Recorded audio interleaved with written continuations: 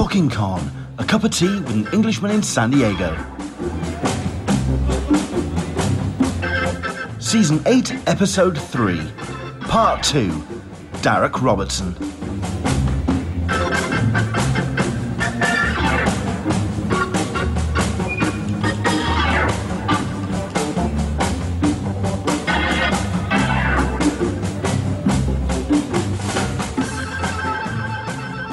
Welcome along to Talking Con, a cup of tea with an Englishman in San Diego. My name's Leonard Sultana, and this is where we talk convention culture, Comic-Cons, and all the stuff and nonsense that we get to enjoy at such events when they happen, when they run, of course, because we are looking forward to returning to some kind of normality, as we suspect it's going to be next year, when we get the chance to meet our favourite creators and hopefully get to all meet each other again.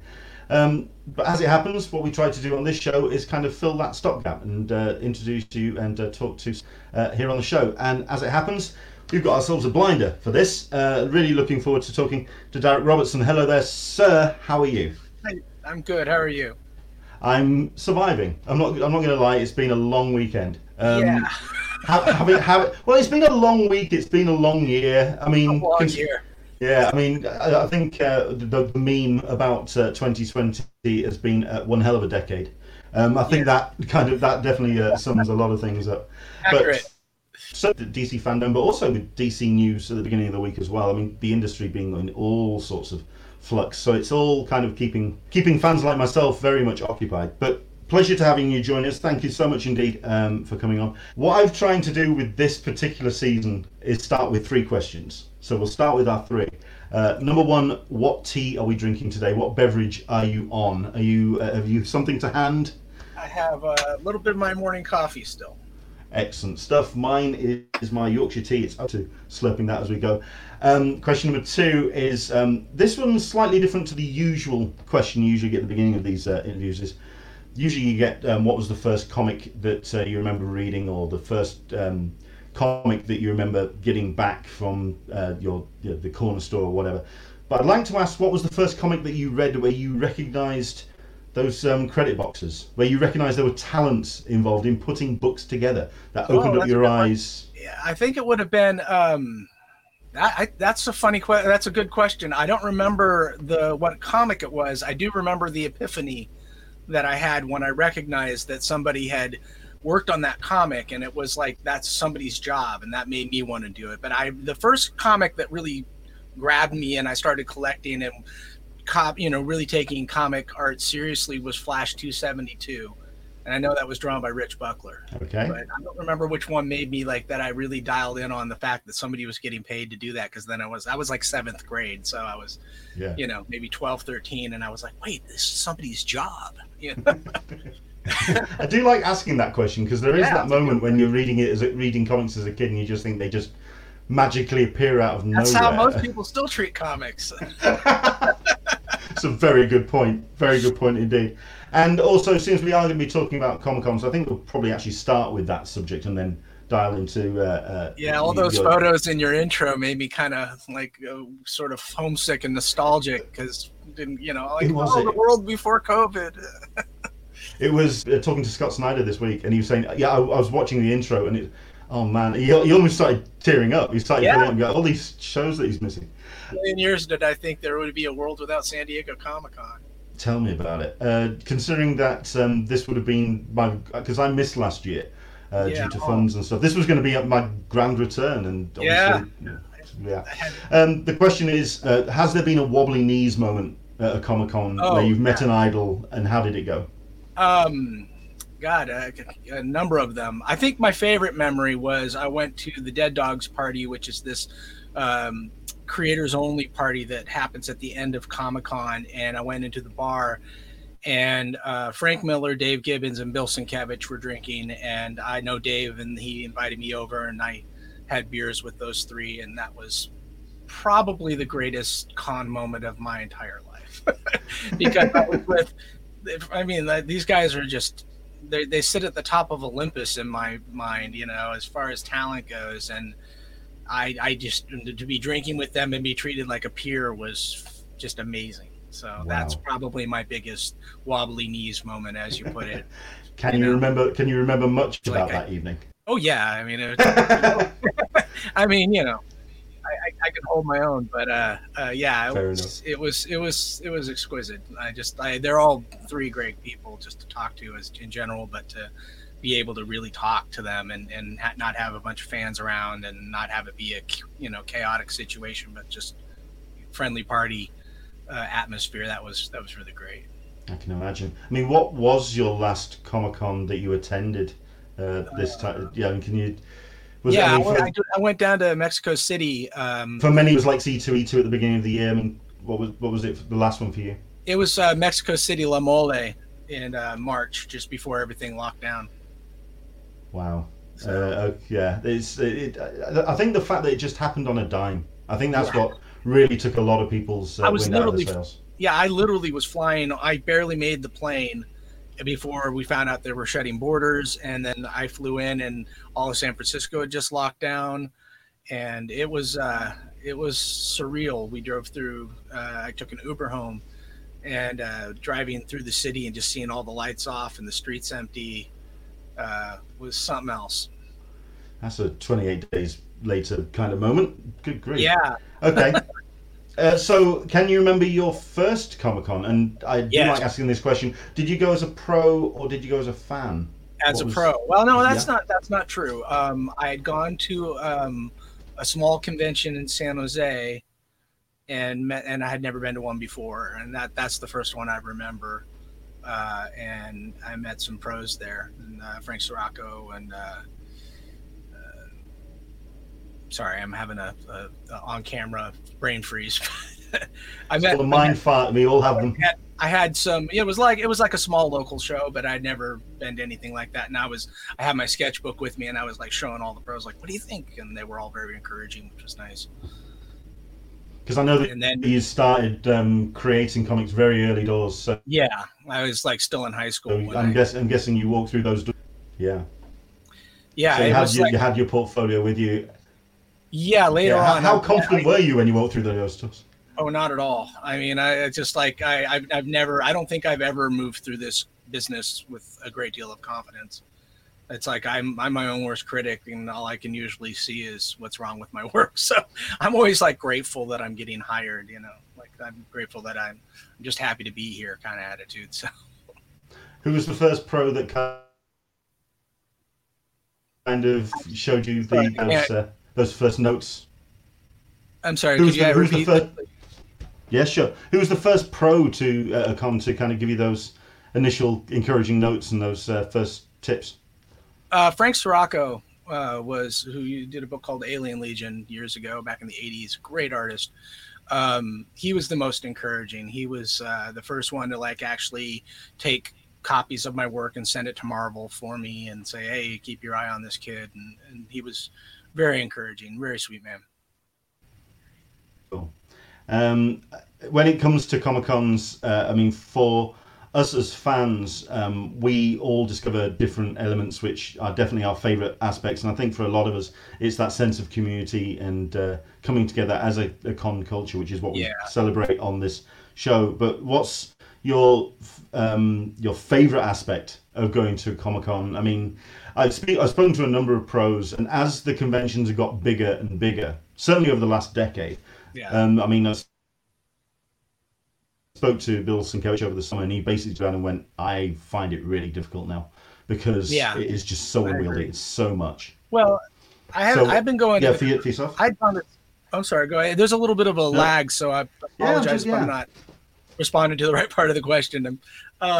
I'd gone to San Diego Comic-Con since the mid '80s, so I remember the first Comic-Con I went to was at the old convention center, and it was a very different experience watching it evolve from being this thing that really you just had to be a hardcore comics nerd to even know what San Diego Comic-Con was, much less want to go. And then watching it evolve to where, and then in the early 90s, you could show up at the counter and get a badge the same day if you had you could drive down.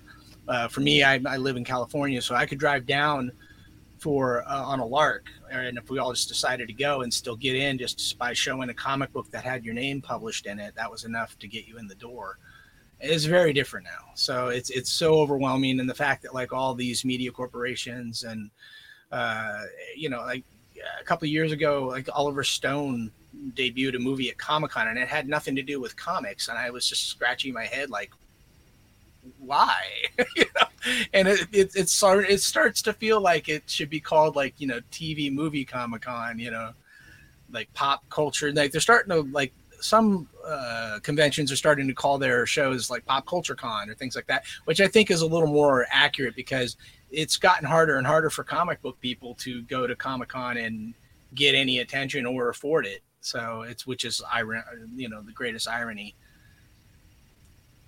I think the thing as well for many comics pros as well is just because it's so big and it's so unwieldy. Yeah. People they often find it difficult to also even catch up with friends and colleagues. No, I'm overwhelmed most of the time I'm there. I mean, my favorite part of it, I think that's what the original question was. My favorite part of it is seeing people in person and meeting people that I only interact with online or, people that I only see at Comic-Con, and then people who come up and cosplay my characters. That's always an excitement for me. I can't get enough of that. It always makes me happy to see that I've inspired something that people want to dress up as. That's very gratifying. So I think the people is my favorite part of it, and also my least favorite part of it.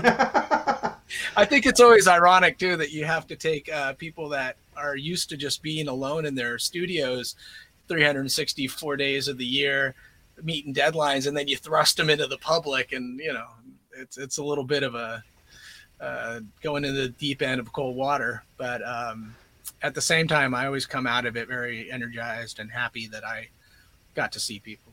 So I missed that this year. And this year was going to be a big one because we were going to be debuting Boys Season 2 there, and they had some plans, and I was going to be part of it. And 2020. That is 2020. Yeah, I think dot exclamation point. Yeah, that's pretty much it. Absolutely. We've got a whole bunch of comments in, and we're going to go through a number of those as well. Sure. Everyone, if you do want a question in for Derek, do get those in, and we'll get to them. Although I will bring this up straight away. Scott Dumbier is what. Hey, Scott. Watching. Hello there, Scott. How are you doing us? Hoping that you and family are well, sir. Yeah, it's on fire, but so far we're okay. I'm like that little dog sitting in that fire room with his coffee. This is fine. Yeah, I mean, what's that like at the moment? How close are you to the fires? Pretty close, but a couple of years ago we had wildfires that we had to evacuate. So this is a little better because it's going the other direction. And our sky is cloudy and overcast and smells of smoke, but we don't have to evacuate yet. Fair enough. So any questions, guys, get them in and we'll do what we can to go through the comments. I think my favorite part of your Wikipedia bio, because I know your work already, but I wanted to just have a look at what your Wikipedia bio read. And I like the reeling off of the early influences, like Paul Smith, George Perez, Neil Adams, Joe Kubert. Have you gone on to meet any of these icons? Yeah, worked with some. How has that changed your perception of their work? I still admire everybody I listed. George Perez was one of the nicer experiences I had. I had gotten hired to do a story back in 1995 that was written by Stan Lee. And was supposed to be inked by John Romita Sr., and they picked me to draw it. It was Aunt May's eulogy. It's in the Spider-Man Super Special. And so, I'm drawing a Spider-Man story written by Stan Lee.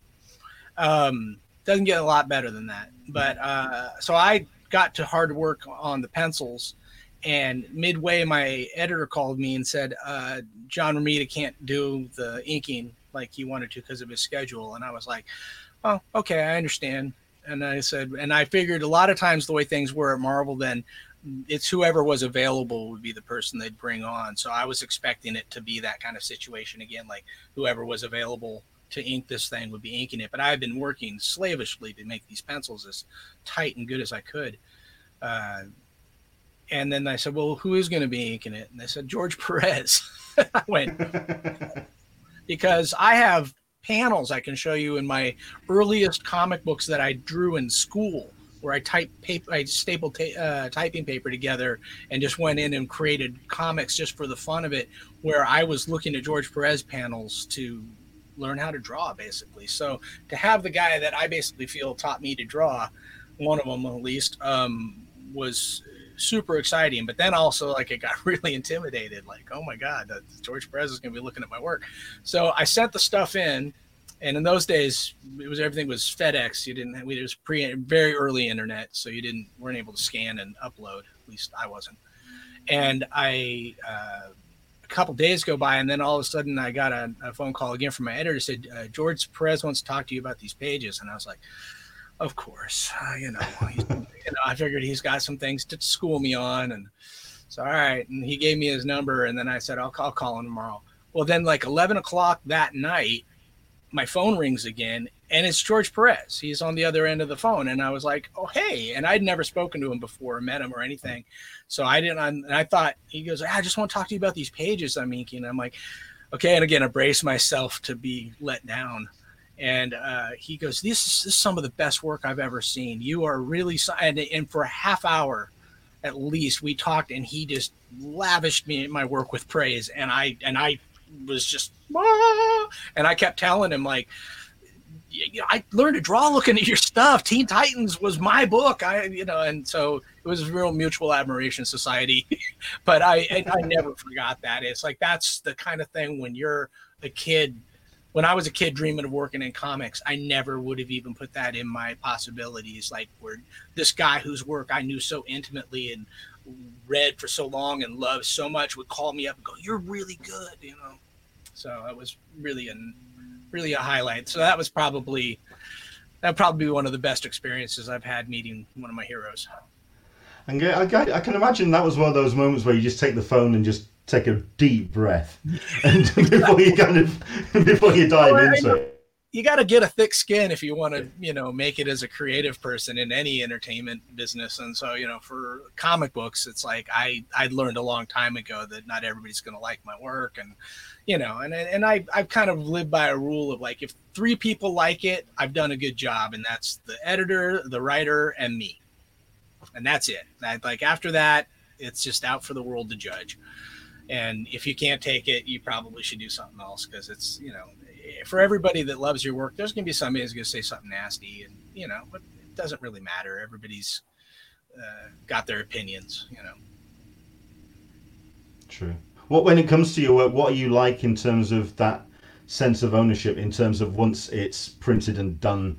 I think I asked Dave Gibbons about this once, about that sense of possibly going in and tightening a line or changing a panel, changing a detail. Are you somebody that can just let the book fly and let it go? I have. Well, you have to. Once it's printed, it's done. Like, there's a couple things I've had an opportunity to go back and tweak, but I mean, most of the time, there's meeting a deadline is a big part of this job. So you can't be Rembrandt on every panel. It just isn't going to happen. You do the best you can, and if you got your chops, what. For me, it's always, is the story good? Can you read the story? Does the story affect you, or can you follow it? If that part of it is working, then I've done my job. But I don't really spend a lot of time looking at my old work. No, because a couple of projects I want to fix it all. I'll work on it forever. Nothing would ever leave my board if I actually, had my way about it, because it's just, I always see something that could be a little bit more, or where I've gone wrong. If I'm, up at 2:00 in the morning and meeting a deadline, there's going to be mistakes, if it's, but as opposed to the work that I'm doing it, fresh and full of coffee, I mean, I'm trying to remember the creative quote. It's paraphrasing from movies. Work isn't completed; it's just abandoned. Yeah. Yeah. Good enough. I learned early on in my career, like, sometimes good enough has to be. Fair enough. And what oftentimes, like, something that I put a lot of time into and a lot of care into, like, that's the stuff that people just sort of, like, read on by. Whereas the stuff that I'm always surprised that somebody comes back and goes, I love this panel. I'll be, oh, okay, good. It's always a weird disconnect. Yeah. I mean, we are going to talk about some of the work because, especially when, I mean, the first time that I experienced your work and saw your name regularly was Justice League Europe, which Oh, I that's mean, cool. is a book which is a book I think some would possibly like to see lost in the sands of time, but I bloody loved it because I was I love straight it off too. the, yeah, straight off the Matthias Giffen Yeah, JLI stuff. So I was a real big fan of that kind of writing. What me was too. your experience of working on that book and Oh, working for DC back then? it was really positive. That was actually one of my first. That was my first ongoing monthly job at DC. I'd done a couple of. I did a quarterly story with J.M. DeMatteis, which was a lot of fun, and it was like 30 pages, I think.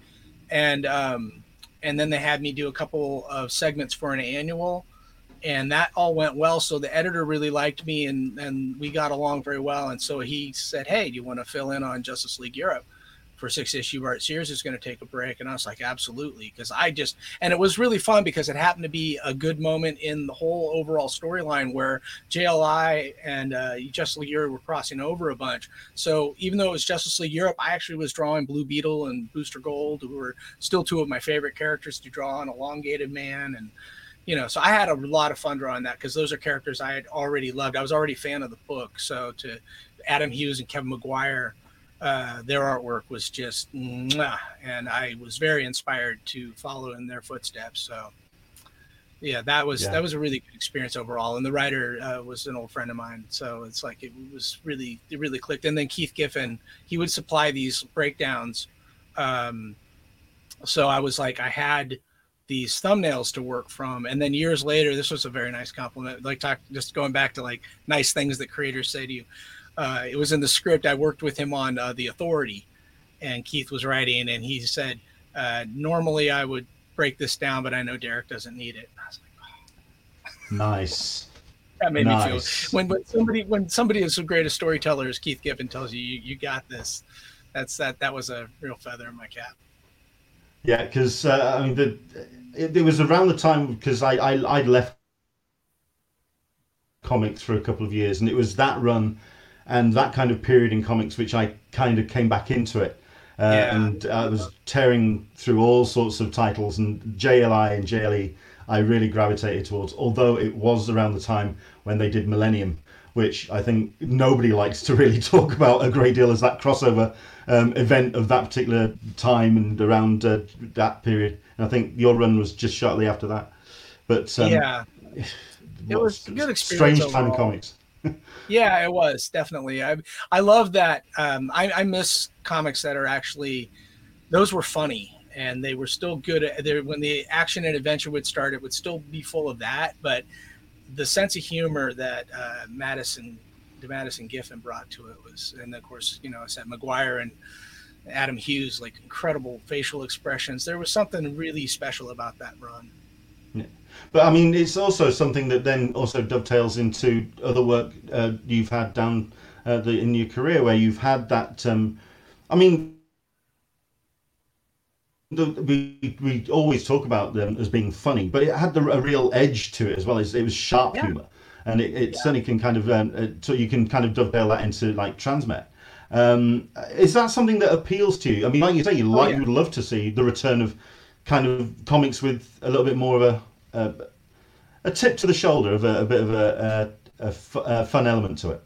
Yeah, I know. I enjoy anything that I think a sense of humor is necessary because a lot of times stories just there's a point where when we were talking about when we first I spoke to Eric Kripke about the Boys TV series. He asked me what was important to me, which was really nice of him. And I said, I really if you got to get the humor. If it's not funny, it's just going to be a long, hard slog, and I think people will tune out because the humor is what made it work. And I think that that's the same case with Transmetropolitan. It was genuinely funny stuff in there, and you know a good that the old way of doing stories, like if you go back like Shakespeare, there's a little bit of something of everything in a Shakespeare play. You get your comedy, you get your romance, you get your action scenes, like it's all in there, and yet it tells one cohesive story. So I think we lose I think sometimes people forget that comedy is the natural sister of tragedy, you know. Nicely put. I also found around that time as well, it really did feel like there was a sense of freedom in terms of the writing and the artwork. Certainly on the DC titles, play with the books that were coming out. What was it like working at DC at that time? It was fun. What was the vibe in putting books together? I really enjoyed both companies back in the 90s. They were, they were very competitive with each other, Marvel and DC. And, I'd find myself bouncing back and forth between both companies. And, both were fun. And a lot of the people that would work at Marvel would go work at DC and vice versa, editorially and things like that. So, it would take a little bit longer. Like by the time I was midway or winding down on Transmetropolitan, that Marvel launched the Max series, and they were able to take Nick Fury and the Punisher and these other characters that we could go all the way with them, and they could swear and blood could fly everywhere. Which I guess is where my wheelhouse is. But I love that. I mean, I think there's a market for both. I think one of the mistakes people make we've made as an industry is it feels like when something hits, everybody kind of like runs to that watering hole until it's dry. And rather than just making a lot of different watering holes, because I think that, there's you can do a line of kids comics, you can do a line of alternative comics, you can do mainstream superheroes, you can do mainstream superheroes with an edge. Like, it's kind of limitless, but I think people want this kind of a cohesiveness to everything that just doesn't really fit creativity. When you try to make creativity align with somebody's model, I think you end up stifling it more than you encourage it. And what I loved about comics when I was growing up, as a kid, and if you looked at the spinner rack for Marvel and DC titles were all interspersed, and the cover and the art would just jump out at you. If you wanted, you didn't have to know what was going on 15 issues before to get in and start reading. And everybody had their own kind of personality. Like Frank Miller's Daredevil didn't look anything like John Byrne's X-Men, and those two didn't look like Walt Simonson's Thor, but they all existed within the same universe. And that was the same thing with the DC titles. When Frank Miller came out with like Batman or Year One, shortly after he had done Daredevil's Born Again. I mean, that was elevating these characters to a level that now is reflected in the films and the TV shows very well, and is reaching a much broader audience as a result. But back then it was like controversial and new, and it caused a lot of, kerfuffle, I guess. I remember the letters pages. They went down well. Yeah, letters. We got a couple of comments coming in, a couple of questions from fans and followers. We got Leanne D saying, "My biggest regret is not getting Derek to sign my Boys and Transmet book last San Diego Comic-Con. My daughter had a panel that she had to be at. Family, what can you do with them? Honestly, did the right thing. I'll be at future shows if we have them." Well, yes, we'll get into that. Where we're allowed to leave our homes again, I will see in the future. Yeah. Bunny and Snipes joining us. Kevin Feige should use Derek's version of Wolverine as a template for the MCU version. There you go. There's if it makes a difference, I was told James Mangold used my Wolverine. So he came and bought some original art from us, and I found out that his that was part of his influence for his Wolverine movies. So I was very proud of that. Cool. Solicitor Smeg, having George Perez loving your art has got to be akin to having God be impressed by your praying. Pretty much. That's pretty much. And this is a question I actually was going to ask a little bit later on, but Marcy Betts is kind of beating me to it. What lesser-known titles or other works that you were proud of that you wish more people would read? Oh, that's a good question. I did a book called Ballistic for Black Mass Studios a few years ago, and it's sort of disappeared into the ether. But it's probably the best work I had done since Transmetropolitan. It was complete world building, completely original characters, bonkers story by my friend Adam Egypt Mortimer, who's gone on to be a pretty successful horror writer, movie director. And yeah, that's probably the work that I wish more people were aware of. And Oliver, which I'm doing currently with Gary Whitta, but it's been a slow release because it's a labor of love, and I've got to it's with indie books, you kind of have to supplement your income when you're working on an indie book, because there's, till it's done, it's not a lot of upfront money to live on. So. I am a Gary Whitta fan. I want to, yeah, well, this is true, but I want to read Oliver, but I think we can kind of get into this as well, the fact that in 2020, when funds are so tight, and many people are having to get real picky and choosy about the titles they're buying off the shelf, and I can imagine for a creative and someone working in the industry, it must be very difficult to look at the industry and the landscape at the moment and think that people are having to pick and choose the books, and you're having to kind of fight for that landscape. Yeah, I don't. I never try to think of it as competition, because that way lies madness.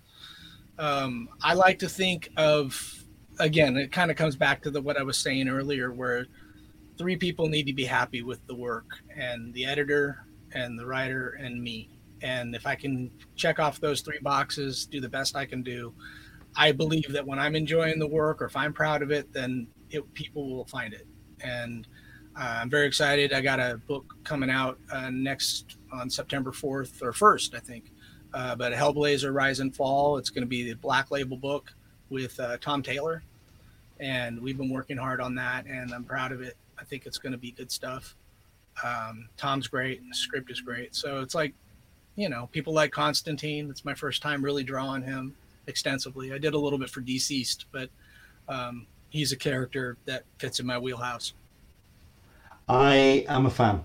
I run a UK attendees group where we choose logos which are British relevant to go inside the San Diego Comic-Con logo, and I've got a John Constantine in the logo. Oh no, I'm a fan. And I mean, bouncing off the question I put, I read the Cy Spurrier blog post this week, where he was absolutely heartbroken about the cancellation of Hellblazer, and that. Yeah. And that whole landscape at DC at the moment, and seeing how creatives are being treated, and also just the way that the industry is going at the moment. What's your 2020? Thoughts? Yeah, 2020, absolutely. I mean, we should have a balloon or something.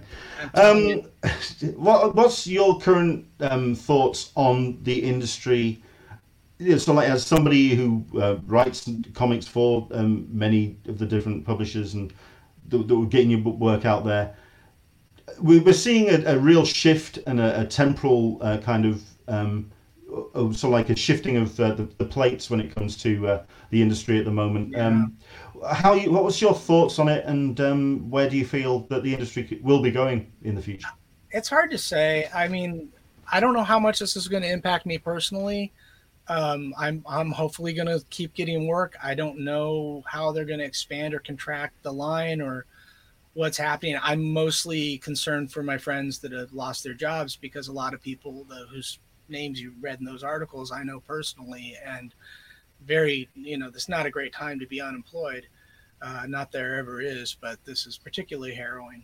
I always worried a while ago that when the movies and TV shows became the focus, that comics would suffer, even though it's driven the sales up more. But what I think happens, and has happened in the past, I think we get myopic as a fandom, and as people who are creative, that I think there's a point where you look at this as if this bubble in time is all that's ever been. And there was once upon a time when, I like to say, like the Lone Ranger and Tarzan were like the biggest characters out there. They were the Batman. They were the Spider-Man of their time, because those characters hadn't come along yet when those guys were huge. So it's sort of like it moves on, and and then once upon a time, EC Comics was the biggest publisher out there, and now they're just a memory. Even Mad Magazine is no more. Yeah. So what happens is creative people are going to keep creating, and we don't know what's next. And that's, it's very easy to look back and go, oh my God, it's all coming off an edge. But I've been in comics since the early or the mid 80s, and I've watched 3 different bubbles expand and pop. And then every time it happened, I was told this is the end of comics. It's done. And somehow we're still here.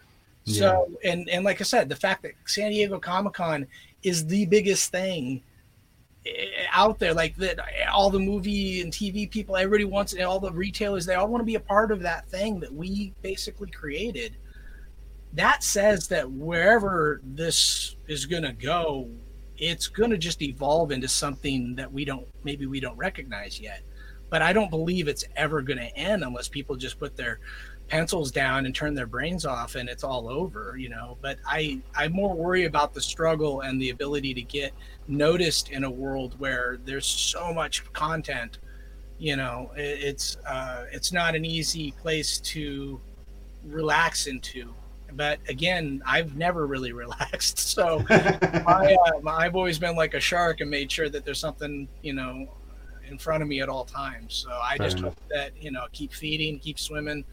I just hope that I just worry about the people that are losing their jobs in the midst of this pandemic. That's harrowing and heartbreaking. Sure.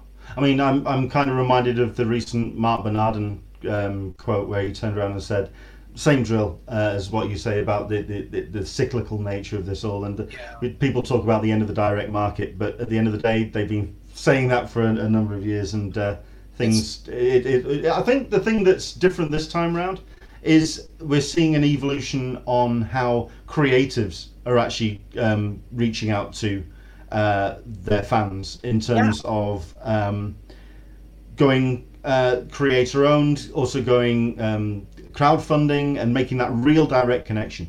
Yeah, and that's an exciting new world. I mean, that wasn't even a possibility when I was a kid, and when I was, I'm really happy that I did the creator-owned books that I did when I did them. Because I had to roll the dice on Transmetropolitan because I was being offered a Spider-Man title at the same time. But I made the choice to do something original, and I'm glad that I did.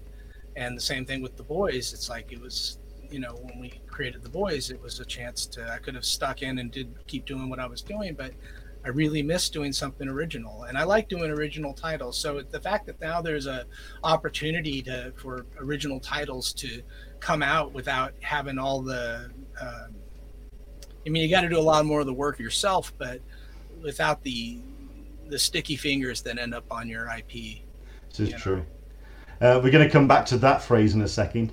The other thing about the crowdfunding as well is that you end up becoming, you actually have to kind of put on the BT Barnum hat and become a salesman for your work. Yeah. And I can imagine for a lot of creatives,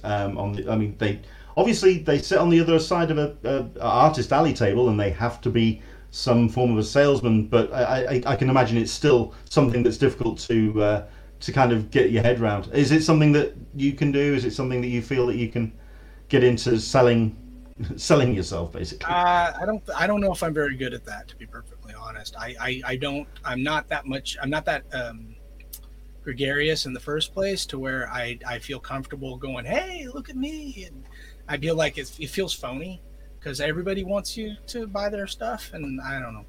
I think I'm a firm believer that if I do good work, it'll sell itself, and that's why I enjoy working with companies like DC, and because there's people that are employed to do that. Yeah. And all I have to do is provide them really good material, and I just do my best to do that on a regular basis. But if I had to, I guess I would. So far, I'm not there, but I see the temptation.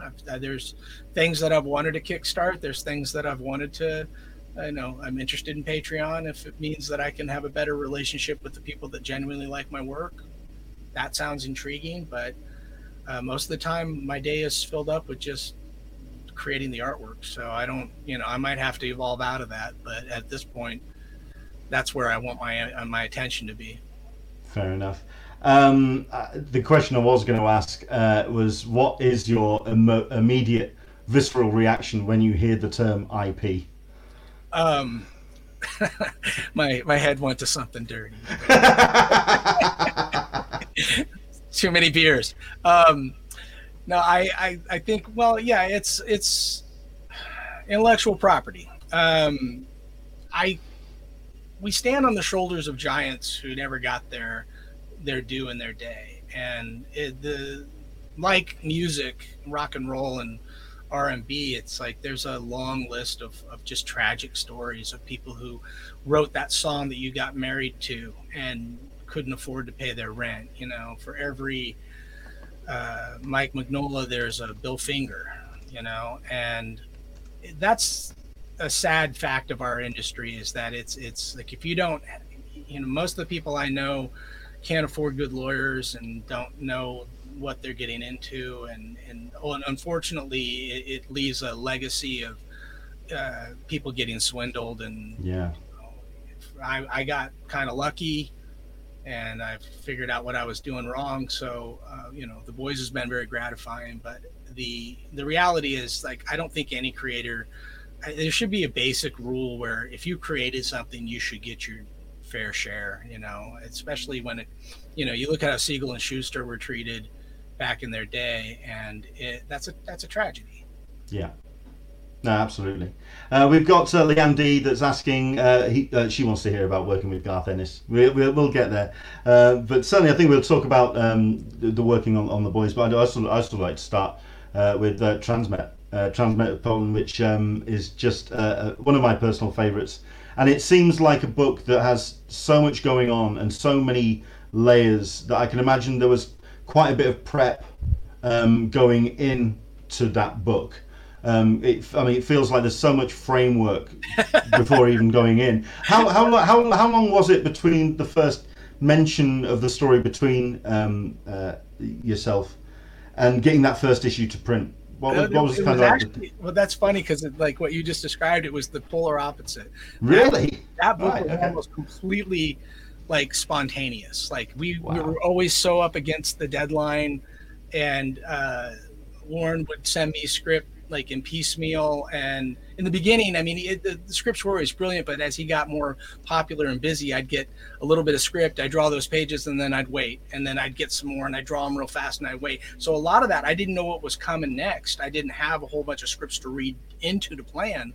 So on top of that, and then it was like right up against the deadline at all times, because we were about 6 issues in and on a pretty good pace, and then they pulled the plug out from us and went from Helix to Vertigo, and then we were right back in it again. So it was always kind of a mad scramble, but it was amazing because we kept the same team pretty much from issue 4 or 5 on, and Rodney Ramos and Clem Robbins and Nathan Eyring and I, like, they were always on top of their game. But we went through a slurry of editors who, because the industry was all over the place at the time, and so our editors would leave and go over to Marvel or move on to other things. We'd get a new editor, and they always wanted to fix the schedule, which we couldn't do because Warren hadn't written ahead. So they would say, we're going to bring in a fill-in artist. I go, there's no scripts. Like, if you want, you know, if you bring in a fill-in artist, there's going to be nothing for them to draw. So I kept trying to push to ink my own work, because then I would at least like be able to fill the hours out a little bit more. But I didn't want to take Rodney off the book because he was doing an amazing job.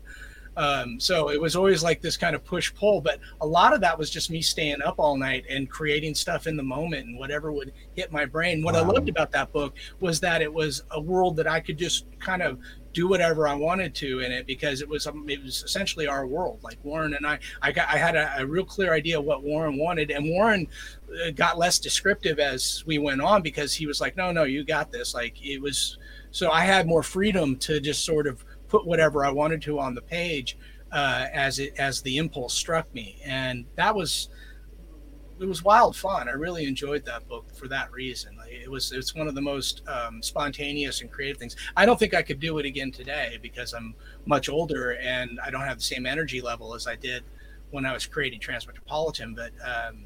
But then I was, you know, as young and had my own place and didn't have any children. You know, it was just, I could stay up all night, sleep when I wanted, and just all I had to do was meet the deadlines, and I did my best to do that. But it was a very spontaneous creative endeavor. But it was always fun creating with Warren, because I draw something into the background just off the top of my head, and he'd pick up on it and then work it into the story. And that was always a great way of like throwing a ball back and forth, like creatively. We would feed off each other creatively, which is, I think, what you should do in a creative relationship. Of course, absolutely. I've often read interviews that it was, for yourself, one of the most fulfilling collaborative efforts as well, which is really cool. It's a book that when I read it, it's challenging authority, it's challenging society. And when I read it, I think of the young one quote, the Johnny, what are you rebelling against? What do you got? And there's that real sense of real challenge. Was it a book that broadened your worldview in terms of society and politics and authority? Absolutely. Or was that always there? No. I had read Hunter S. Thompson books going in, so when he told me, when Warren approached me with the idea, I was very open to it, because I love that gonzo journalist idea already. But it was, I learned a lot reading what Warren had really gone deep into, and it made me more socially and politically aware. And to this day, where I feel like it's my job as a citizen to be informed, even if we don't agree on the politics, we need to know what's happening, and it's important to call out misinformation and make sure that you're as close to a real source as you can be. Because what I didn't predict with Transmetropolitan is that newspapers and journalists would kind of get lost to the ether of the internet, which is sort of what's happening now. Like, we live in our own information bubbles, and that's dangerous. Yeah. Do you think that a comic can be that confrontational and that angry in 2020? I mean, I personally feel that it's required, but there seems to be a real sense of, okay, let's just see where everything. I think we're still 3.5 years in. We're still waiting for the shoe to drop. Yeah, I think that's a really good way of putting it. And again, I don't know, because I think there's some great work coming out now, and it seems like everybody's got an edge. And I don't know if it's just my perspective on it or if that's what's really happening. But, everything being perception. But I feel that there's a place for it. But I feel like it's kind of hard to be outraged anymore. It's like there's outrage fatigue. Where everything's outrageous, everything's in your face, everything. Didn't help as well that when the outrage happened, it didn't really make a difference. Right, because everybody just is exhausted. Yeah. And I think that's part of the strategy. I don't know. I mean, it seems to me like, how often can you be just jaw dropped? Your jaw eventually just lays on the floor. This is very, very true. You have to have a moment to reset your jaw for it to drop again. But and I don't think we've got that moment. I think everything's just, I think we're in for a wild ride. I'm just afraid of where this slides to. Yeah. I think it's important to be involved, though. I think it's important to be aware and don't let them wear you down. Sure. Well, that kind of dovetails into my next question, because what I enjoy certainly following you on social media is that you are somebody that's embraced the notion of being very socially and politically engaged on your social media. I feel like I have to be. Yeah, absolutely. But what's the challenges of putting yourself out there in that regard as somebody in comics when you have kind of like the creative stuff to talk about as well, and balancing between the two?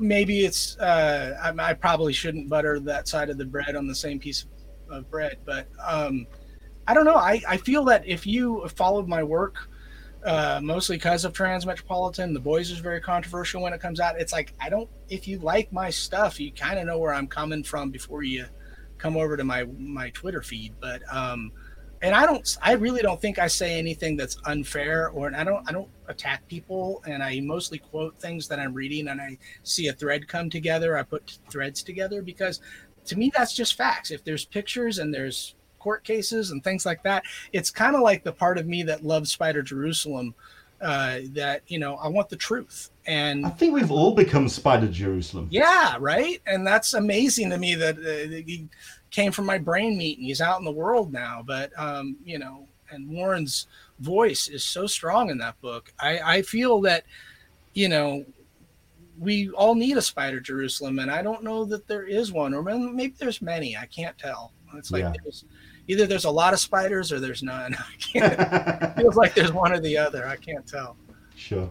When it comes to producing something which has that kind of impact, like Transmet, I like the fact that you do call it the full title of Transmet Metropolitan as well, because there's that whole what do you call Star Trek Next Gen? Is it Next Gen, the Next Generation, TNG? I like the fact that you call it Transmetropolitan. I call it Transmet a lot too. But and also with the boys, when they are books which have left such an impact, how much pressure on that does it put on you on your projects moving forward?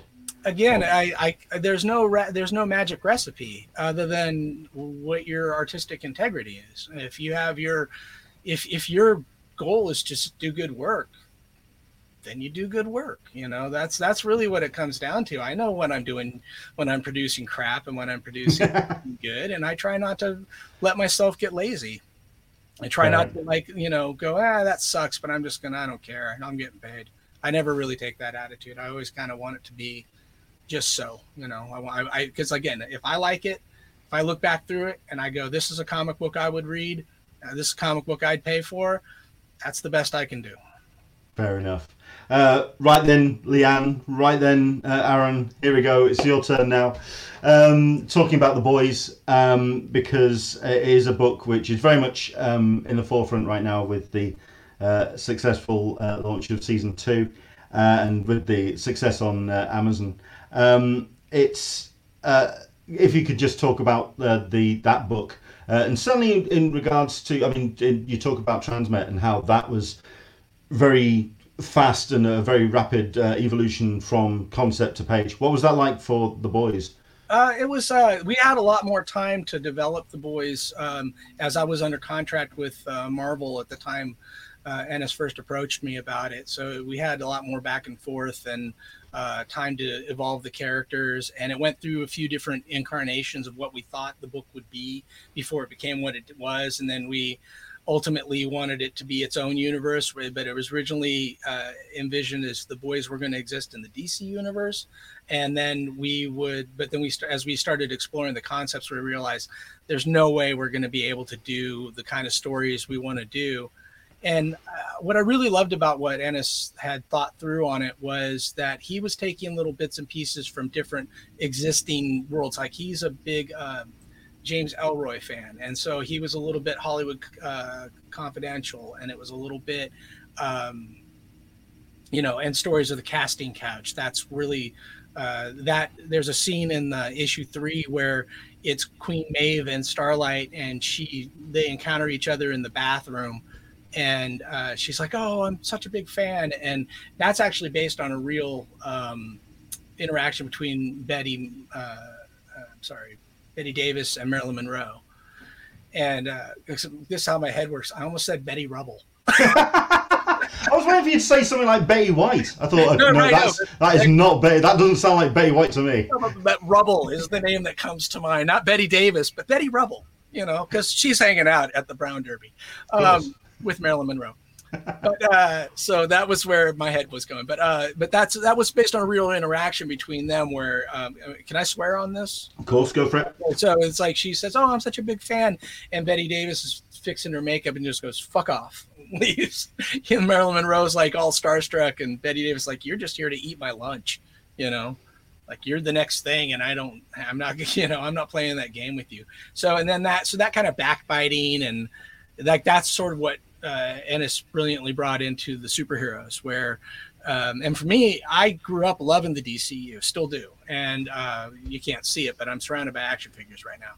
And what makes me happy is those are some of my earliest childhood memories is Batman, like things like that from when I was very, very young. But Garth didn't grow up in that kind of world. He grew up with 2000 and AD and Beano and Judge Dredd and War Comics and things like that. Like that was his.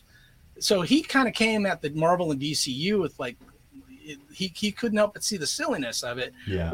I couldn't see the silliness of it. So what I ended up doing, what I loved about working on The Boys is that regardless of what they were saying and doing, I was still getting to create original superheroes and do my own thing, and I like that kind of contrast. Like for me, that is a good story. I loved it in Watchmen. I loved Brat Pack when Rick Veitch did it. We weren't the first ones to this concept, but the heart that Ennis put at the core of it, it wasn't just exploitive. It really was a story that he needed to tell. And that comes through very clearly in that book. And so as much as it's outrageous, it's also got a great heart to it. And the characters, it changes the idea of what it means to be a hero. It changes the idea of,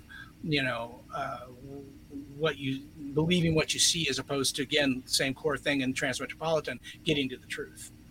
I mean, it's interesting that you mentioned Watchmen in that sentence, because I feel that The Boys came out at a very similar time to when Watchmen did, when there was this period of superheroes in superhero comics being very much deified, very much put on a pedestal. There was this sense of there needs to be some kind of leveling, that there needs to be a humanization of these characters, and that's what I feel yourself and Garth brought certainly to The Boys. Can I ask when the first time Simon Pegg talked to you? And what was his first reaction? That was a very funny and I always preface this like, don't try this at home. We got very lucky that Simon Pegg is a good human being. I had seen him in Spaced, which hadn't even been released in the US. Shaun of the Dead hit big the same convention I was out promoting The Boys #1. There were people walking around as Shaun from Shaun of the Dead with the cricket paddle and the blood all over. So it was sort of a quick rise of his people being aware of him. But when I was watching Spaced, Gary Whitta had given me the show on VHS, and I loved it. I just thought, and I was trying very hard to come down with a finished picture of Huey, like what. And we originally were going to base Huey is actually a friend of Garth's. Hugh Campbell is a real person, and they do call him Wee Huey. But I didn't have any photos of him, and I hung out with him a few times, but I didn't have any photos of him. And because it was, internet wasn't what it is now, I just never got around to getting these pictures. So I was trying to come up with like my memory of what Hugh looked like. But it never quite landed. Every time I draw him, he looked too mean, or he didn't, he needed this innocence that I couldn't put my finger on. And it wasn't until I was watching Simon Pegg in Spaced, I'm like, that's it. That his face, his expressions, the way he moved. I'm like, and then also he was playing an aspiring comic book artist working in a comic book shop. So I'm like, and he had Simon Bisley art in the show. I'm like, this guy loves comics. I mean, I didn't think he'd mind. I didn't think he'd ever see it. So it wasn't until like the original designs were released that I think it was Rich Johnston over at Bleeding Cool picked up on the fact, like, that's Simon Pegg. And he sent it over. And then I was like, oh no, am I going to have to read shit, I've been spotted. Yeah, well, I didn't really think much of it until I realized, oh, this guy's like famous, and he might have a feeling about being drawn into a comic. And so I got this email that in the subject line, it said, me, Huey. And he wrote me this very nice letter, said, no, I'm chuffed. He goes, this is wonderful. I loved your work. He loved both of our work, and he was like really excited to be drawn into a comic. So again, don't try this at home. It could have been a nightmare, but because he was so willing to embrace it, we ended up becoming friends, and it was really wonderful to all these years later, because then there was going to be a movie in 2008 that never got off the ground, and that would have been a great time for Simon to play Huey. But he started to feel he was too old for the role. And so when the TV show came out, I was really like, are you talking to Simon at all? Because I always feel like that character doesn't have to be age specific. But then Jack Quaid is so good in it. And Jack and I are friends.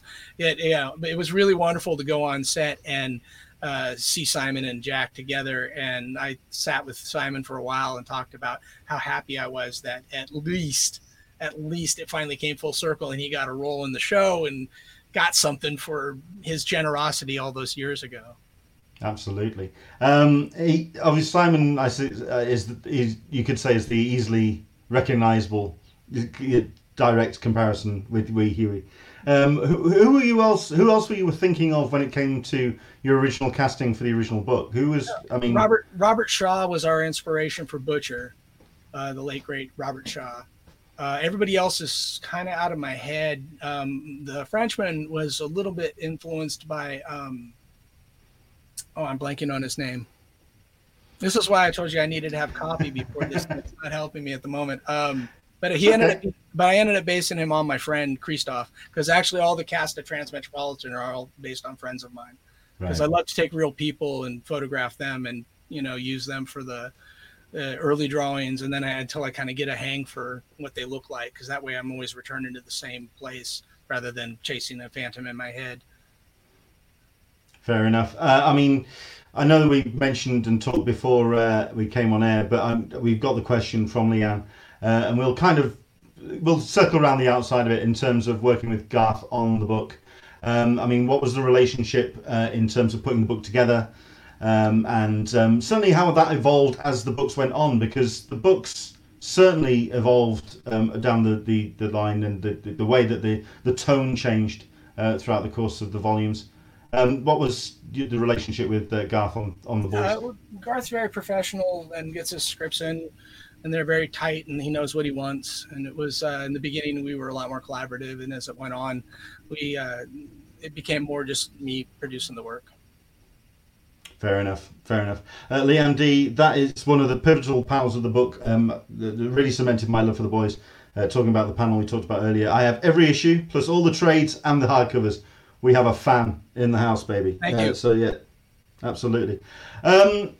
In terms of the books and how your work has evolved over the years, I'm really curious how you feel your audience has changed over the years as they've grown up with you and grown up with the books. Obviously, you have that angry young man that's reading Transmet, and then you've got a slightly older angry young man reading the boys. But obviously, you've got this audience which is just evolving and changing over the years. Not only the ones reading your books, but also the ones that are reading comics in general. I mean, we're seeing a time when the industry seems to be chasing a much younger audience, and all the all ages markets and kind of the YA kind of stuff. How's that changed your feelings on the industry with the audience growing up with your work? That reminds me of the song "Everything Old Is New Again," because that's how everything just seems to, like I said, it sort of goes like a pendulum. I think right now we're in a very dark period societally, and everybody's scared and angry, and we're all off in our political camps, and nobody seems to know which way is up. And I think comics are probably steering back towards being entertainment in a way that when things are good, you want a darker story, you want the angrier story, because everything in your real world is pretty benign. So I think that's on its head at the moment. And so I think with the expansion of these characters to more TV and movies, and they're wildly successful and very well done. I mean, as a fan, I'm so happy to finally see movies that reflect the source material accurately and lovingly, as opposed to what I got in the 90s with the rubber-eared Captain America. And, the Punisher couldn't have a skull on his chest because one of the producers thought that was too comic booky. Yeah. So I'm glad to be on the other side of that. However, I once theorized when I was very young, before video games looked anything like they do, that the video games were only going to get better and better. And eventually, if you can be Spider-Man, why would you want to read Spider-Man? And I think we're kind of entering that phase. So what I think is important going forward is that again, once upon a time, there was no Spider-Man. And at that time, there were very popular pop culture figures. Like I said, the Lone Ranger, Tarzan, and Flash Gordon was a big deal once upon a time. So we're entering that phase again. I think we're going to get maximum exposure with the popular characters now until they're not popular anymore. Sure. That might be 20, 30 years from now. I'm always amazed by what the most amazing part of my career is to be part of the generation that got kind of handed off these characters, and I got my turn to influence them and be a part of them, because they were my childhood heroes. They were the characters that I used to draw for fun in my sketchbooks and, you know, on my binder and things like that when I was in school. And then I got to actually I'm working on these characters, you know. I got to be the artist on Wolverine for a while. And that's a big deal because it's sort of, there's a responsibility there. But then somebody after me is going to get them, and that's fine too. But the best thing anybody could do in this industry is to stay creatively on fire, because the next Wolverine hasn't been created yet. You know, the next Batman is still being dreamed up, and that might be you. Yeah.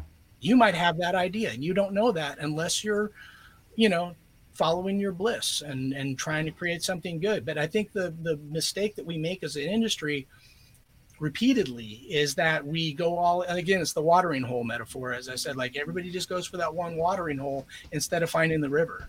Yeah. Well, I mean, I don't think you're going to find many Batman or Spider-Man in my head, considering that you could possibly just blow in my ear and use my skull as a flute. So there's no ideas. Somebody out there is somebody out there. It's going to be, you know, there was once upon a time there was no John Wick. You know, now there's a John Wick. He's awesome. Fair enough.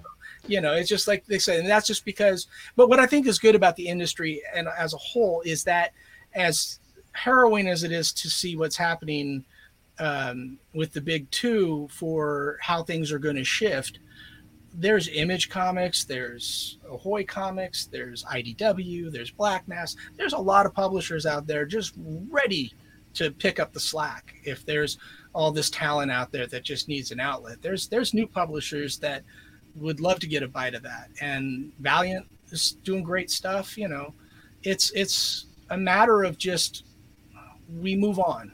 And once upon a time in our industry, it was dominated by EC and Charlton, and Gold Key was a huge publisher. They had the Star Trek license. You know, those are three names that probably mean nothing to the people listening right now, unless you found back issue bins. You know, they're a pretty clued up bunch. You'd be surprised. Yeah, I mean, in general, though, I mean, if you don't think about them much anymore, because now it's dominated by these two publishers, and you know they've got great properties, and these are great characters, and there's still plenty more stories to tell. But you know, the next thing is going to happen. I don't think the industry goes away. I think it morphs.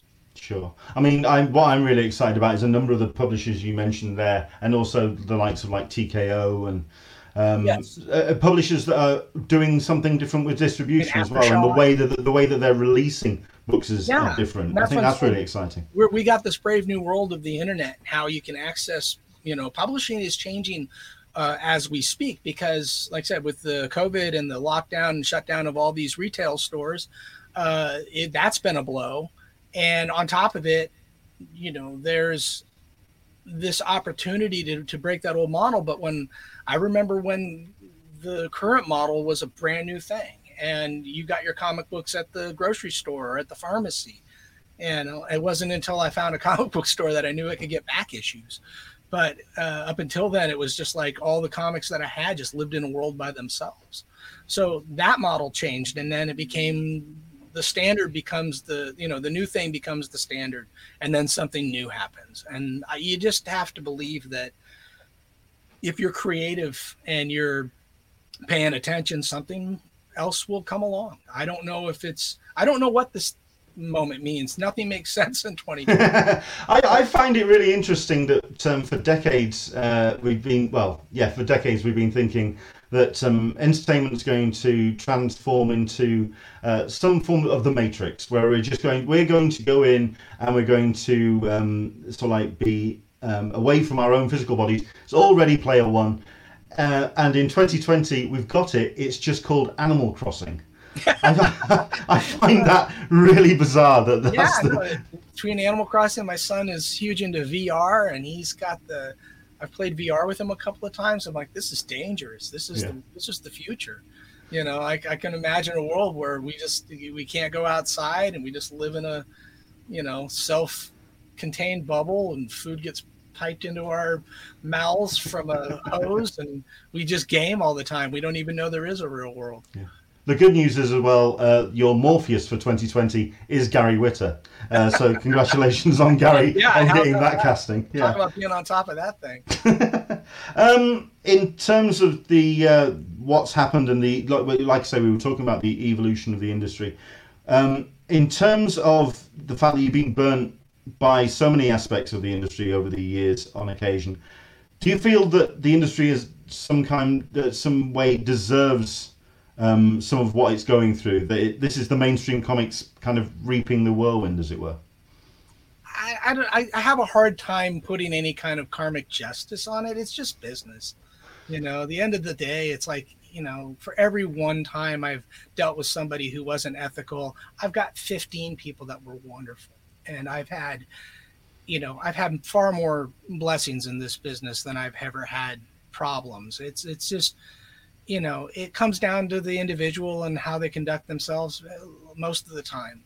And so I don't really know if there's a karmic justice to this. I know wonderful retailers. I know I've worked in every aspect of comics at one point or another in my life. I used to work I worked out at Diamond Distributors when I was drawing my first book, Space Beaver, and just so I can make ends meet. And I also worked behind the counter at a comic book shop for a little bit. And so I've seen a lot of different, and then I said I have many good friends that are retailers now. So I've seen it from a very different prism of just a guy who produces comic book content for the world. I see the whole machination, but it's kind of like saying, did the airline industry bring this on themselves when you've had a lot of successful flights where you didn't die in a plane crash? Maybe your luggage gets lost once in a while, but the whole industry, does it deserve to suffer? I don't know. I mean, everybody's greedy and everybody could do a better job of being more generous human beings. That's just wherever you are and whatever you do. But I'm going to start to sound like an old hippie. No, it's okay. We've got the Grateful Dead playing in the background. I think we've got this. So we're all good. We need to find our way back to what makes comics wonderful, and that I truly love about the industry as a whole, but more so than the industry, the medium. What I love about the medium is it's infinite. It's words and pictures. You can put that together in any combination and make magic. And that is absolutely the lifeblood of why I think we have an industry. I think that's why San Diego Comic-Con is huge. I think that's why more movies and TV shows are finding their way to the source material. And I just think the more inclusive those worlds get, where, I'm really grateful that I get to be a part of the Boys television show. I'm not involved in a super huge way, but the creators and the producers have been absolutely wonderful to me. And I love just being in proximity to it, because I'm seeing this thing that, is half my brainchild coming to life. And the cast is wonderful. The people are wonderful. And it's been a really gratifying experience. But part of that is because they love the comics. They love them. And they've been vocal about that. And so when I think the source material and the adaptation work like that, you get a better end product. And the fact that the show is huge, I think, reflects that. Well, I mean, let's talk about The Boys and the television adaptation, because it is such a cool show. If you insist. It's a cool show. In terms of the casting, and when they started announcing who was going to be playing, when did you find out about the faces that were going to be portraying the characters that you put together? About 8 months before the show premiered, and then when I started getting tips and hints what they were going to be, but they were very closed, very tight-lipped about it. And so sometimes I'd find out when everybody else found out, but mostly, the biggest surprise for me was Carl Urban, because I'm a huge fan of his. And so it was when I found out he was Butcher, I was like, perfect. And I've got to be friendly with the casting person at Sony, and she told me some of the variations that who it almost was, and I won't repeat that in case that's not information I can share publicly. But it was interesting, because ultimately when I saw who almost were these characters, they really landed on the best people. And Jack was the biggest surprise, because he went into the comic book store, Golden Apple on Melrose in Los Angeles, run by a good friend of mine. And he he went in and bought all the boys stuff he could find. And he told the guy, yeah, I just got cast in the show. And he's like, oh, Derek's a friend of mine. So he ended up sending me a photo of Jack holding all these boys comics. Nice. And a big smile on his face. And I went, that guy's really tall. And I'm like, it's supposed to be wee Huey. And then I saw that he was going to be taller than Mother Smoke. And I went, okay. But it's really funny because he's so good in the role, it doesn't matter. Because he really does encapsulate that character for me, and him not being Scottish was jarring. I was like, wait, people are going to be outraged, but it makes sense the way it works in the show. So what they're doing with the show is like, I also had to realize a comic book and a TV show are two very different things, and they can't entertain the same way. So what they've done is they've taken everything, in my opinion, they took everything that was really great about the comic and then did their own thing with it, so it functions as a TV show without losing the spirit or the heart of those characters or the story. And the story is just, it's brutal and funny and everything it should be. And they're telling a kind of a broader picture because they can. So I love what they're doing with it. And I'm okay that it's not verbatim, because I think in some ways it makes the comic book more fun to return to, because then you get a totally different experience. But, and a novel gets adapted, everything's not going to be in there. It's the same kind of thing. Not only that, but you can come in surprised as well. You can come in and enjoy it as a fan. What was the biggest surprise for you? Not necessarily the casting, but just in the way that they put the series together. For myself, it was how far they actually went in terms of violence and the swearing, and just usually you'd think for Amazon they want to just it's a streaming platform. Let's dial it back, but they went far out. The other way with it, it's a streaming platform. Let's just do what we want. Yeah, because you have the choice not to watch it. It's not being sponsored by, a beer company, and they don't have to sell pharmaceutical or cars in the middle of it. It's Amazon. They handle it. Yeah, so, they've got the money in the background. I heard they're doing okay. Yeah. But they've been it's been a really good experience overall. Like it's been I love what they did with it. I think the fact that but that really comes down to Eric Kripke and Seth Rogen and Evan Goldberg. Like those three people really wanted to make sure that the show had a bite, and I'm really grateful for that. And Kripke is an incredibly good showrunner and very thoughtful guy, and he created a great environment for people to work in. So I personally give a lot of the credit to him. Fair enough. He has a vision for the show, and he loves it. He's so proud of what he's doing. And quite right too. We've got a couple of comments. We are going to wrap this up in about 5-10 minutes, guys. So if you've got any last minute questions, do jump in. We've got Dan Berry saying, speaking of the boys and casting, what is your thoughts on Jensen Ackles as Soldier Boy? Well, the fact that my kids are huge Supernatural fans, and that's my entry to knowing who Eric Kripke was when he got the boys. Yeah, that Jensen Ackles, it's going to be amazing, because that's going to be a bit of a reunion on the set for them. Yeah. And at the same time, I think he's just amazing on Supernatural. So yeah, bring it on. I'm curious to see what he does with the character, because I don't think a lot of people recognize just how flexible he is as an actor. He can go in all sorts of places. So I'm really curious about that. Liam D. Carl is saying Carl was one of the best casting choices of all time. Agreed. And indeed, so far as I love the changes, and I'm so glad they went balls to the wall. Yeah, I think one of the things that early on I was like that's almost why I'm like grateful that it didn't become a movie franchise, because that's why we couldn't get a green light on it. Adam McKay had gone in and written with Phil Hay and Matt Manfredi. Like they had a whole screenplay that Adam McKay really went and did some hard work on, and we still couldn't get a green light. And that was about the year that Iron Man had just come out, the first one. So Marvel Studios had just broken ground doing such an edgy Iron Man movie where it wasn't really, kid stuff. And I don't think the studios really knew what was possible. And I think it freaked them out, the idea of bringing like filthy superheroes to a movie screen. And PG-13 was like the most we could reach for. But I think that would have been done it probably would have been a very funny movie, but it would have been a very edgy movie. Yeah. And I think when you really get down to the heart of this property with the boys, it's like it needs that edge. It's like it has to be in there. And one of the first conversations I had with Eric Kripke was I really wanted to make sure, like, if anything is, what do you want to see in it? I wanted that moment where Huey looks down and he's holding the severed hands, because if you don't have that point, I don't think that the impact of the story it really settles in, and that really does set the tone for where the whole thing goes, because that's where Huey's moment of tragedy is also his inspiration for revenge, and that's what Butcher taps into. But if you don't have the horror of what these people can do, and in the book it was much less like A-Train's more sympathetic in the show, I think, than he ever was in the comic, because in the comic he just doesn't care.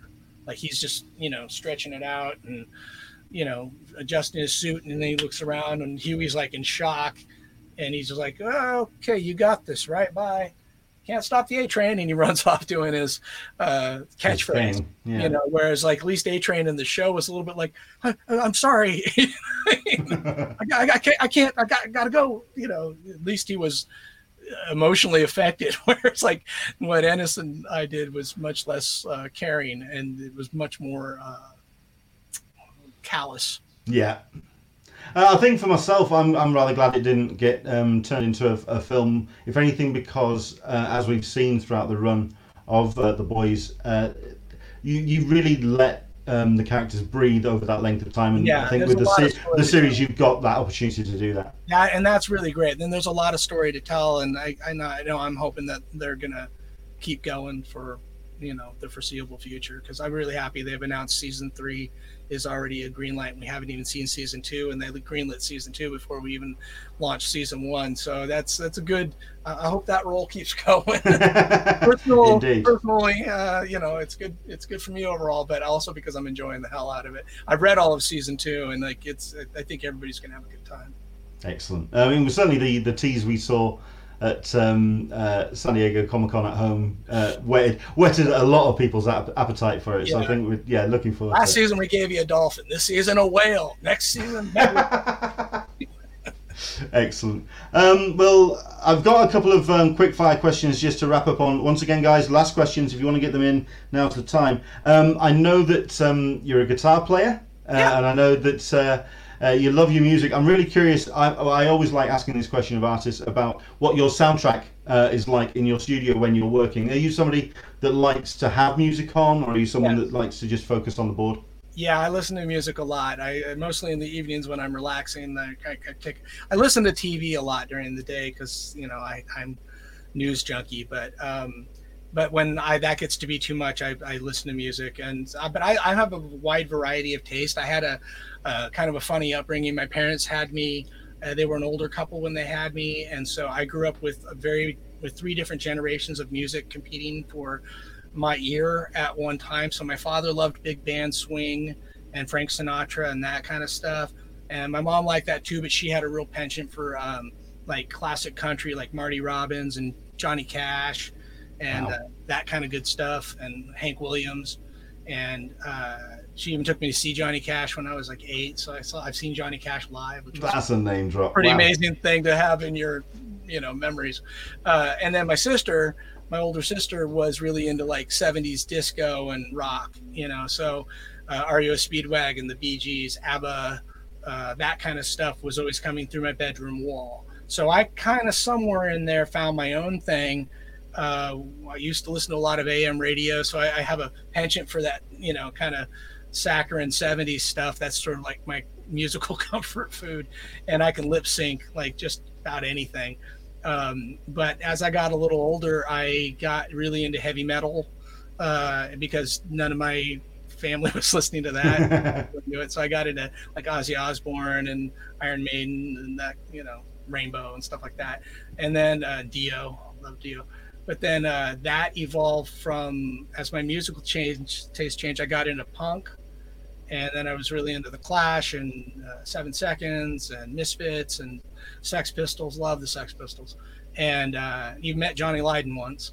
And that evolved into discovering stuff like, and I dated a girl who was really into new wave. And so I was introduced to like The Cure and Susie and the Banshees and the Smiths. And damn, you went all over the place. All over the place. And then I'll still listen to all of that. I still listen to Johnny Cash and Hank Williams, and I'll still listen to Big Band Swing and Edith Piaf, and I'll still listen to, your your hit shuffle on your Spotify must be mental. Yeah, I get into like these trails where like I'll go on this for a long time, and then I'm also really always interested in new music, so I'll seek out new artists a lot. So cool. When you do pick up your guitar, what is the kind of go-to thing that you start strumming? I'm a big classic rock guy when it comes to my guitar. So like I know a lot of Tom Petty songs by heart. I just learned to play "Tonight It's You" by Cheap Trick. Nice. So I can play stuff like that. I write some original stuff. This is a hobby, so I have my own music. Cool. And I'm not going on tour anytime soon, and I'm not going to pick up my guitar for you now. But if you get enough drinks in me. Fair enough. And also, I know that you have also, you say that you've got plenty of figures around you, yes. And that you make, you've made your own as well. Is that something you still able to do? I don't as often, but this is one of the more recent ones. I made a butcher. I'll tell you what, I am going to full screen and solo that so people can see it. Oh, cool. Based on my, comic drawings. So. Very cool. Excellent stuff indeed. What is your process nowadays? Is digital, traditional? What's your usual? I still work pen and ink, and then I've evolved over the years to where I start with pencil and paper, I ink it, and then I scan it, and then I'll drop things in digitally to enhance it. So I got endless Zipatone. Where back in the day you used to have to cut it with an X-Acto knife and it came in limited supplies, but with the computer you can put as much as you want. So I'll tone the pages and set an atmosphere and a mood, and added special effects to the line art in ways that looks better than if I tried to do certain things by hand. But mostly I still work with digital. I'm sorry. Pen and ink, yeah. Yeah, pen and ink and digital. Cool. Okay, final couple of questions coming in. Well, number one, Leanne D. I think this is of the figure, the butcher figures. I'm so jealous. Yeah, for God's sake, don't have that on a table nearby because it may go missing if Leanne is swinging by. She is asking, will we see Terror? Yes. Ooh. There you go. I'm only able to say that because Eric Kripke has already said it. So yes, you're going to get people that love Terror. Season 2 is going to be your season. Fair enough. And this is actually dovetailing into the question I'm going to ask to finish up on.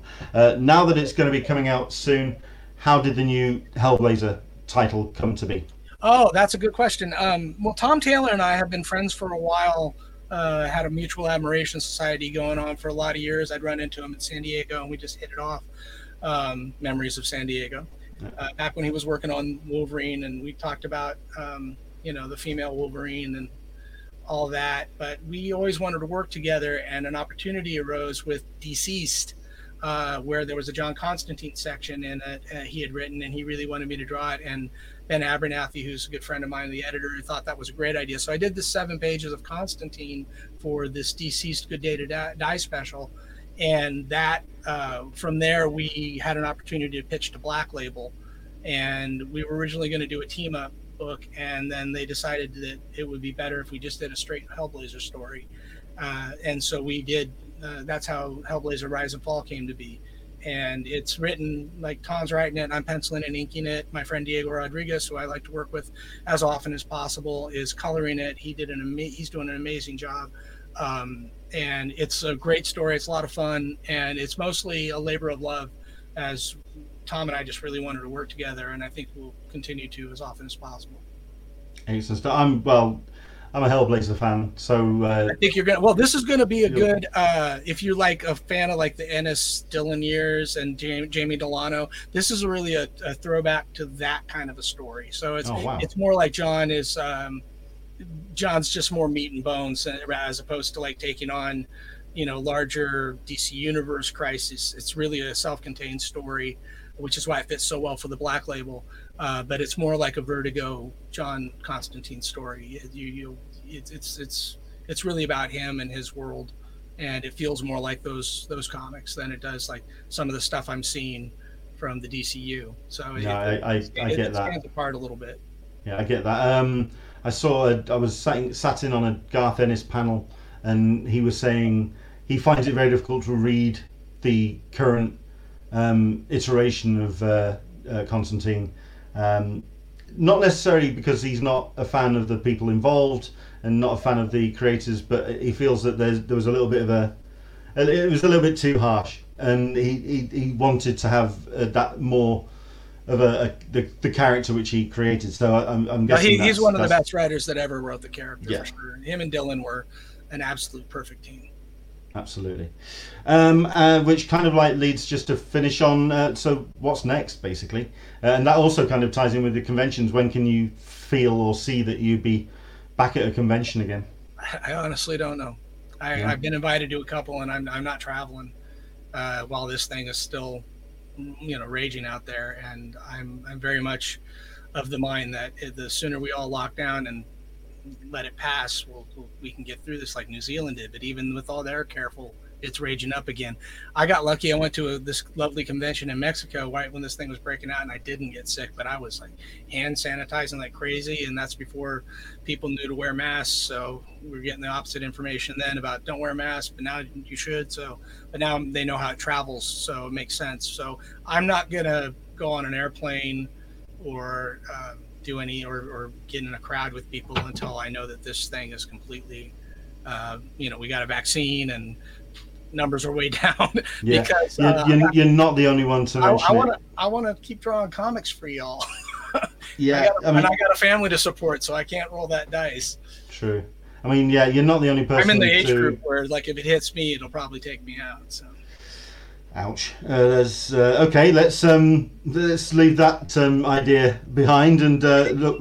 Thinking a bit more, yeah. Let's think a bit more positive then. So, what's next? As well as the Hellblazer title, is there any other ideas that are percolating at the moment? Yeah, I'm actually working on a couple of things. I can't announce them until they're ready to be announced, but I am very excited about Hellblazer Rise and Fall. I am going to continue on to do Oliver. I'm just going to get Rise and Fall done first, and I got the second part of the Oliver story. I'll wrap that up. That's probably gonna be like later in the year. Those start coming out, but I have every intention to go back and finish Oliver for you two Oliver fans. If you haven't read it, the first trade paperback is out, and it's very good. It's some of the best work I've ever done. It's a labor of love, so it's one of the reasons I don't just pump it out. I really am crafting it, and it's a self-contained story, so I want it to be everything it can be. And Gary's an excellent writer. We've been adapting this screenplay he wrote back in the beginning of 2000, and and we're transforming it into this graphic novel. So it's making the jump pretty nicely. Cool. We've got the final couple of comments that have come in. Number one from Dan Berry. Derek told me about the new Hellblazer title off the record after our interview last year. I've been anxiously waiting for it ever since. So no, yeah, I didn't tell you anything, Dan. Fair enough. And Leanne D, I'm looking forward to it. I love Tom's writing. Yeah, I'm a huge fan. And we're getting along great. He's like, I turn in pages and I always get something really positive back. So he seems to be pretty excited about it as much as I am. So excellent stuff. Well, I think we've kept you long enough. Derek, thank you so much indeed for coming on. I really appreciate your time. Thank you everybody for tuning in and for your questions. Yeah, absolutely. And I think we will actually just absolutely point people in the directions of your Twitter, because like I say, I do feel you have a real strong sense of your social not social standing, but your social feelings towards the world, and I think it's worthwhile pointing people in that direction. Your Twitter is at Derek R, but you got to spell my name right. I'm never going to live that down, am I? That's just going to linger. Well, I usually get an extra R in my first name and the Robinson, so it's you at least spell my first name right. Fair enough. Oh God. Okay. Listen. At some point at a convention within the next couple of years, there will be a bar where myself and Derek will be meeting up. There will be a bottle of whiskey. You're more than welcome to come along, tap us on the shoulder. You're talking. There will be a finger of whiskey for you if you want to kind of find us tapping the crap out of that one. But there we go. Derek, it's been a pleasure.